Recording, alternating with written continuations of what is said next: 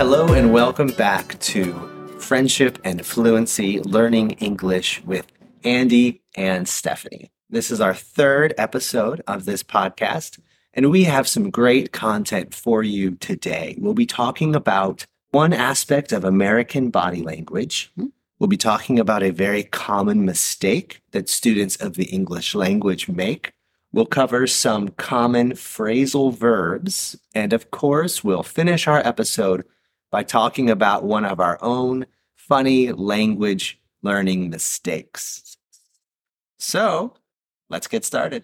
So, we're going to begin today by talking about body language. Even though this is a podcast about language learning, which usually focuses on a spoken language, it's very important to also talk about body language for language learners, because as much as 75% of communication between two humans is not actually the words that come out of your mouth, but it's what your body is doing. Yeah. What do you mean by that? So this is a great example. So Stephanie just crossed her arms, said, what do you mean by that? And that action communicates in our culture a little bit of doubt, A little bit of defensiveness. little defensiveness. What does it mean in American culture, in the culture of American English, to cross your arms? Because this is different than what it means in some other cultures. For example, in Kurdish culture, I learned when I was a teacher there that it was very respectful for Kurdish students to be in class with their arms crossed. This communicated respect to your teacher. And this was so interesting because in our culture, this does not communicate respect. It has two meanings, a negative meaning and a positive meaning. Or we could say two different kinds of meanings. So we were talking earlier about some of the negative meanings connected to crossing your arms. So if somebody crosses their arms when they're talking to you and they sort of do this with their body, what does that communicate to you? What does that posture mean? Yeah, it's usually whether the person who's listening means to communicate this or not. There's usually a sense of defensiveness. Maybe that person is a little bit on edge or feeling uncertain of themselves in that context. They could be disagreeing with what's being said. And so even if they're unaware of what they're doing, their body is kind of retreating back into this position of, not sure, I agree, or I'm ready to fight with you a little bit about that. It can also mean, I am not listening to what you are saying. It can communicate, I'm going to ignore what you are saying. I don't really care about what you are saying. So I'm not listening. I don't think what you have to say is important. Or I'm feeling defensive and like I disagree with what you are saying. Those are some of the negative meanings. On the positive side, people sometimes do this simply because it's comfortable. Yeah, we might not know what else to do with our arms. So if you're in a long conversation and your arms are just down at your side, you might do this just to give your shoulders a rest. So it's not uncommon to see two people, maybe friends, standing next to each other with their arms crossed. And in that situation, it doesn't mean they disagree. It doesn't mean they're defensive or they don't care. It simply means they're comfortable. They're comfortable with each other and they're in a casual setting with their friends. Now, in both of these situations, the positive and the negative situation, neither one communicates respect. The one communicates an informal comfort, which is good. If you're with a close friend, that's fine. There's no problem with that. You're communicating, I'm comfortable. The other situation, you're communicating not respect, but I'm feeling defensive, or I don't agree, or I don't care about what you're saying. So it's important to know this is not a respectful posture in the culture of American English. So that's very important because that's the opposite of what it communicates in Kurdish culture, which this is respectful if your teacher is talking to you to do this. But body language is so different from one culture to another culture. And so we need to be aware of how it changes from one language to another language. You don't want to be in the situation of thinking, I am communicating respect by doing this. And the person that you're talking to thinks you're actually communicating the opposite. Right. That's why body language is so dangerous and so important. It's interesting, even if our words are saying one thing, studies have shown humans will always believe the body language over the words. For example, if you ask me, how are you today? And I say, I'm fine. I'm fine. Right. Right. You can tell from my body language. Yeah. Or are you upset with me? No. So your words say no, right. Right. But I can tell from your body and I believe your body over your words. So that's why body language is so significant. And that's why it accounts for more than 75% of communication between two people. So that's also why online communication can be so tricky. right. Or just, phone conversations when you can't read facial cues or body language. You're missing out on a lot of those cues that we normally use to figure out meaning. That's actually a very good relationship principle or leadership principle. The more sensitive that a conversation is, the more important that a conversation is, the more you want it to be face to face. You want to have that conversation in person so that they can be reading your body language and not just your words, because it will be so much easier to misunderstand you if all they have is your words. So if you can't do a face-to-face conversation, consider a video call. If you can't do a video call, then do an audio call, because then at least they can hear your voice, the tone of your voice. The very last option should be emailing or texting, because those are the easiest ones to misunderstand. And to put in maybe a negative tone where maybe you had a positive tone with those words. Something to be aware of for sure. The next thing we're going to talk about today is a common mistake that students of the English language make. So what is the mistake that we're going to cover today? Yeah, well, the first one that came to mind, don't know that this is the most common, but I've heard a lot of friends who have learned English, when they are putting a verb into the past tense, they'll mispronounce that ED at the end. So instead, for example, of saying talked, they'll say talked. I talked with my mom yesterday. Or give, they gived. And as I was thinking about that mistake, I realized there were two really important things to consider. So one is students of the English language really need to know the difference and just learn the difference between regular and irregular verbs. And that's really important because with regular verbs, you have a whole set of rules that you can use when you make a verb into the past tense. And unfortunately, with irregular verbs, when they go into the past tense, they are not the same as they are in present tense. And so for those irregular verbs, you really just have to memorize them. But for the regular verbs, we have some rules for how to make it past tense. So it's always going to get an ED. That ED has three different sounds. It has d, t, and id. And I believe you have a video explaining the pronunciation.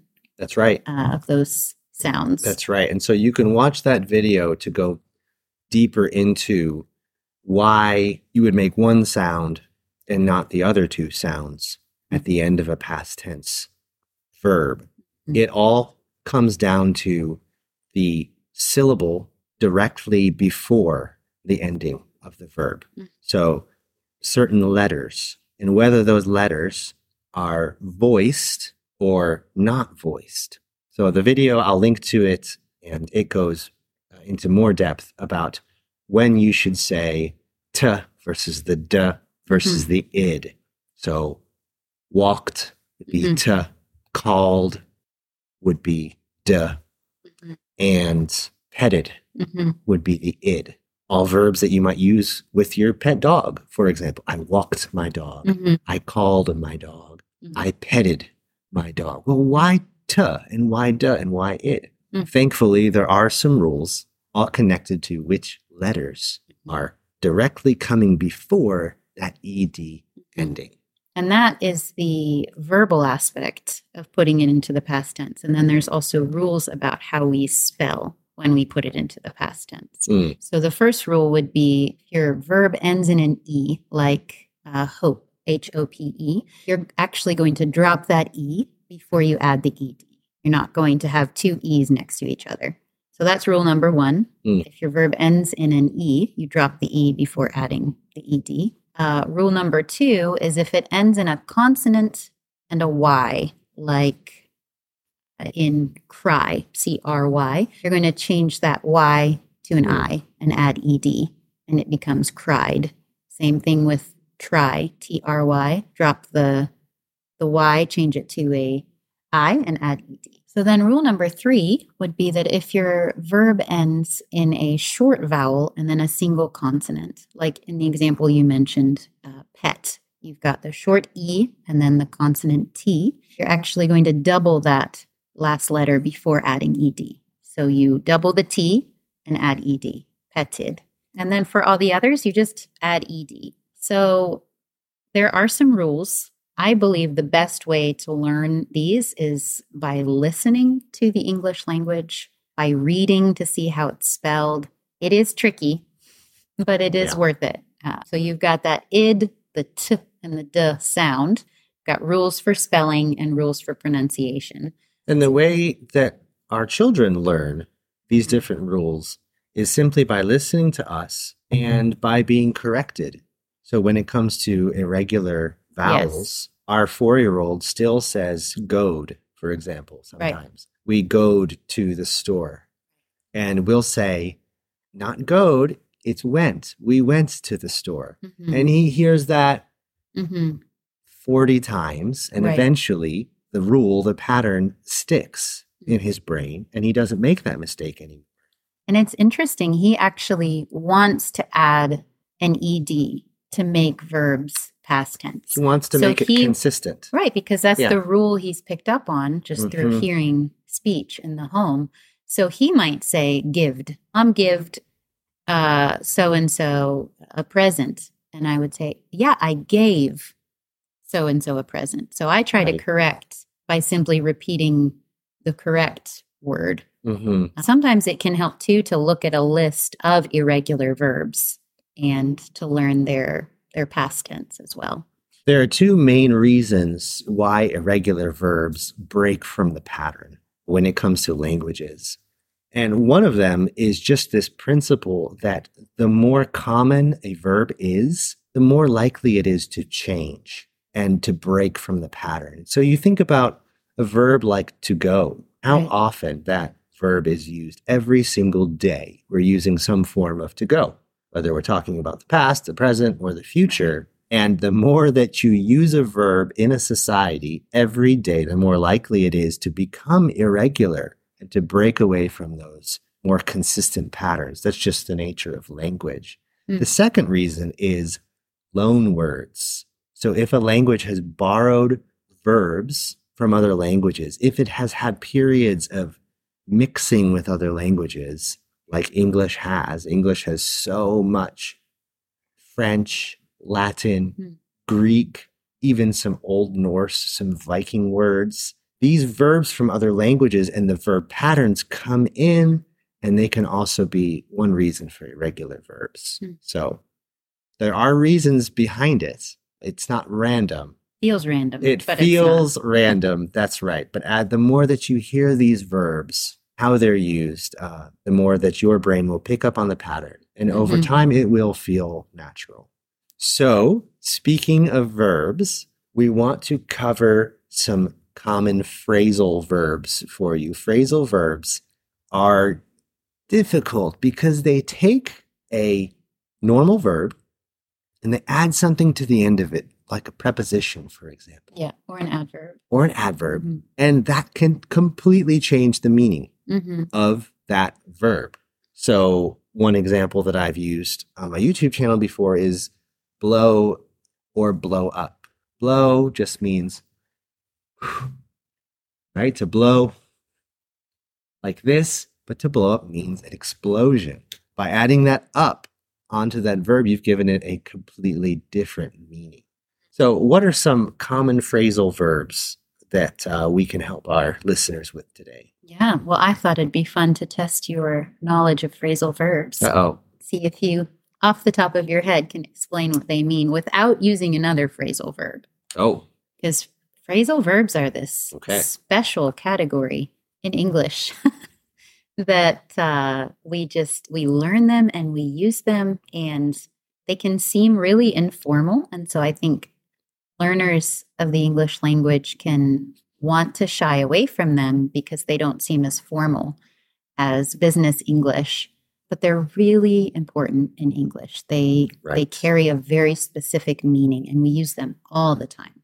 So when we were preparing for this podcast, I sent you a text and I said, I don't know how I'm going to pull off dinner tonight. So what did I mean by that? Did I mean I was going to put it on the table and pull it off? Okay, so the challenge here is define a phrasal verb. Yes. With a verb that's not a phrasal verb. Without using another phrasal verb. Okay, yes. Challenge accepted. Right. Let's see. Okay, to pull off means to implement or to execute. Like execute? To do in a very simple. Okay, so would you say I pulled off brushing my teeth? If it's something that you didn't know how to do. Yes. If it's something that it was unlikely that you would yes. be able to implement, be able to execute. Yes. Be able to accomplish. Accomplish would be another verb you could use to describe pull off. But all of those verbs don't have the specific meaning that pull off has of this is unlikely that I'm going to be able to do this. This is a challenge. Yes. And it's a little bit risky. There's a chance I would fail at this. Yeah, I think that's correct. I would say to pull off means to succeed in doing something difficult. Yes. Good definition. Yeah. Okay, good job. How about to break down? To break down. Well, to break down has two different meanings. You're so smart. That I'm aware of. Well, I cheated a little bit here because this was a phrasal verb I used in one of my previous videos. So you'll find the link. So to break down means, on the one hand, on the emotional side, it means to begin crying. For example, when I talk about my pet fish who died, I break down. I feel sad, the tears start to come. So that's what to break down means on the emotional side. To break down on the mechanical side means for some kind of machine to stop working. So you might be driving to another city. All of a sudden, your car's engine starts making all of this concerning noise. Smoke starts coming out of the front of your car, and you pull over and your car no longer drives. The car has broken down. There's a third meaning, but you have to modify it a little bit and add an it in there to break it down or to break something down. And that simply means to take a complex idea and to explain it in a very simple way. Like right now, we are trying to break down these phrasal verbs in a simple way. Okay. All right, I got two. About to hang up. Oh, to hang up. And there are two meanings. Yes, that's right. There is the more literal meaning, which has a connection with the verb hang. So it means to put something up on a hook. Put something. Okay, that's meaning number 3. I actually wasn't thinking of that one because is that still a phrasal verb? Because it's so literal. If you hang up a sweater, you are hanging up. Yeah, because it is different from hanging a sweater. So to place something on the wall or on a hook or on a hanger would be to hang up. Another one is connected to the telephone. Yep. So to end the call on a telephone. Old telephones used to be on the wall. So to hang up, you would take the physical piece of the telephone and you would put it on the bigger piece of the telephone, you would hang it there. And so we still say hang up, even though now you're just pushing a button on your mobile. Mm-hmm. Yeah, our kids think we're so old that they'll ask us things like, Mom, Dad, were telephones a thing when you were kids? We are getting old, alas. Okay, I don't know. What's the third meaning? If I said he is hung up on her. Oh, he's stuck. Yeah, to be inseparable, to be Yeah. unable to be separated from an idea or a person or maybe a situation. Yeah. Right. If I want to tell someone this part of the lesson is pretty confusing, Mm-hmm. and I want to say, don't get stuck. This Yeah. part of the lesson, I would say, don't get hung up Mm-hmm. on this idea. Let's move Right. on to Right. what's easier. We'll come back to this later. Right. Don't get hung exactly. up. Yeah. Interesting. Yes. Yeah. That's That was right. actually a new one for me. We use that form primarily in the past tense. Yes. Hung up. Yeah. Fascinating. Fascinating. All right. What's next? So our last one would be to bring up, not the literal meaning necessarily. Like I can bring up the basket of laundry Right. from the basement. And I don't think that's a phrasal verb. That's a verb with a, Yes. You're Yes. just a preposition of Uh-huh. direction. I'm bringing it up from the basement, just like I would bring it down from the roof. Mhm. So if I bring up the topic of phrasal verbs, what am I doing? You are mentioning it. You Right. are mentioning it in a conversation. So we weren't talking about something, and now we are talking about something because one of us introduced this topic into the conversation. To introduce a topic into the conversation Mhm. is another way to say to bring up a topic Mhm. in the conversation. Just to summarize, a phrasal verb is basically an idiom.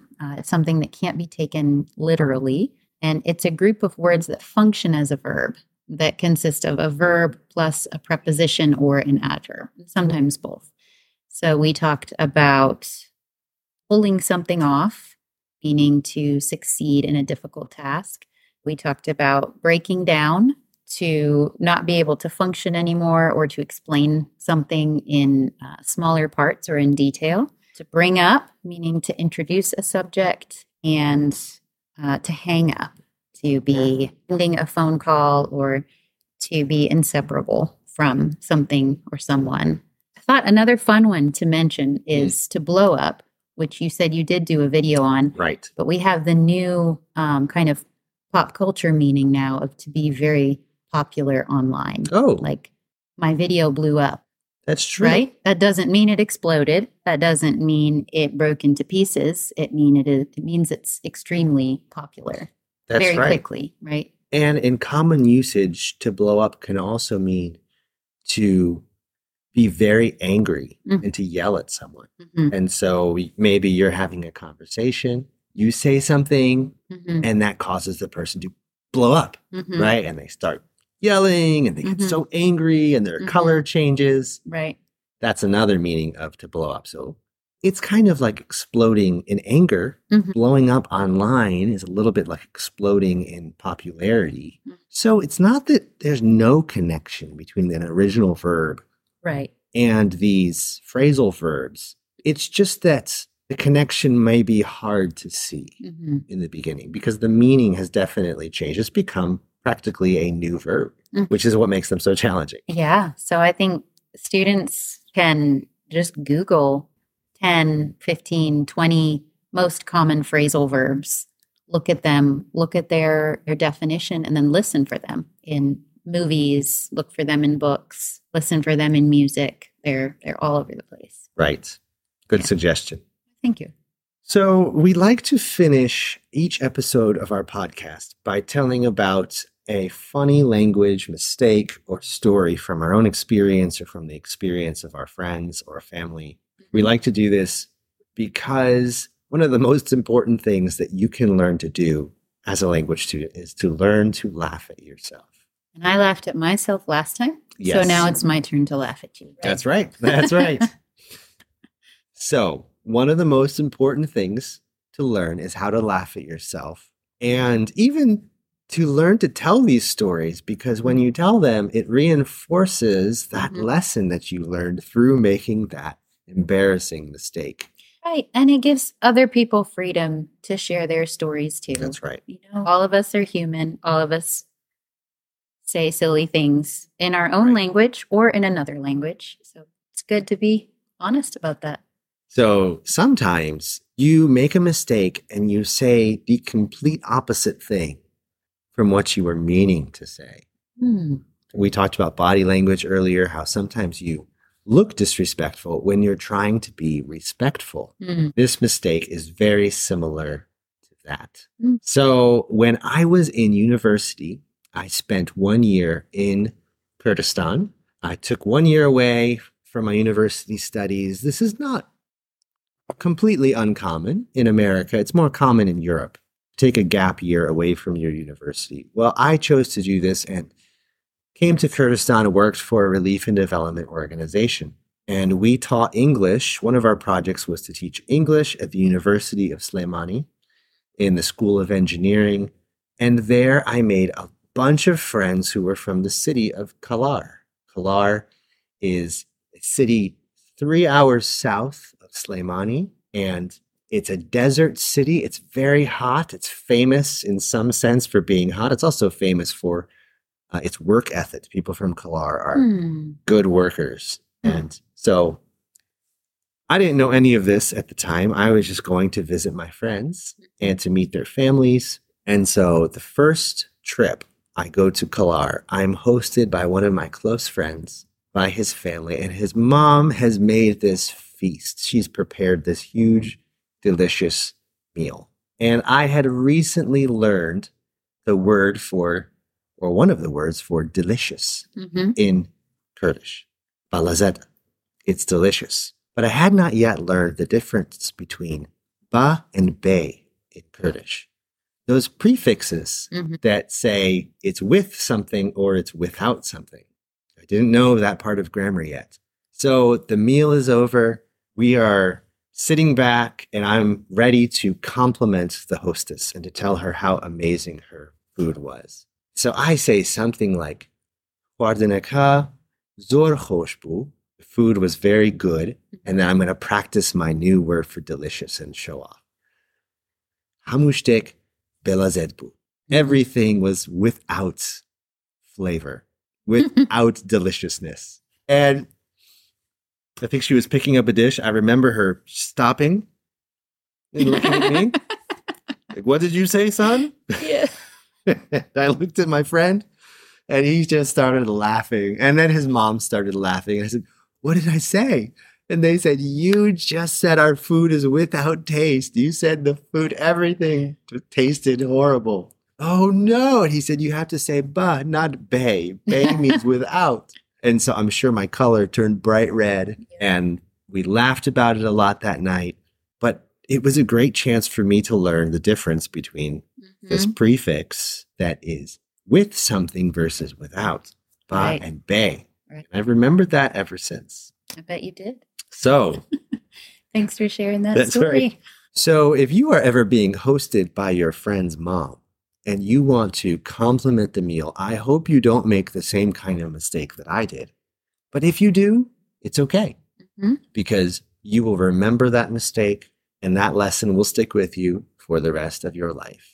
So that's all for today for Friendship and Fluency, Learning English with Andy and Stephanie. Please like, subscribe, share this podcast with your friends, and please suggest in the comment section if there are particular topics that you would like us to address regarding learning the English language. I personally would love to hear your language learning mistakes if you would like to share them. That's right. If we have any brave listeners out there who want to write your mistakes, then write those in the comment section as well. Join in the fun of sharing your mistakes and growing in humility through that, and also learning to relax, have more fun with language. Thank you so much for watching or for listening. See you next time. Take care.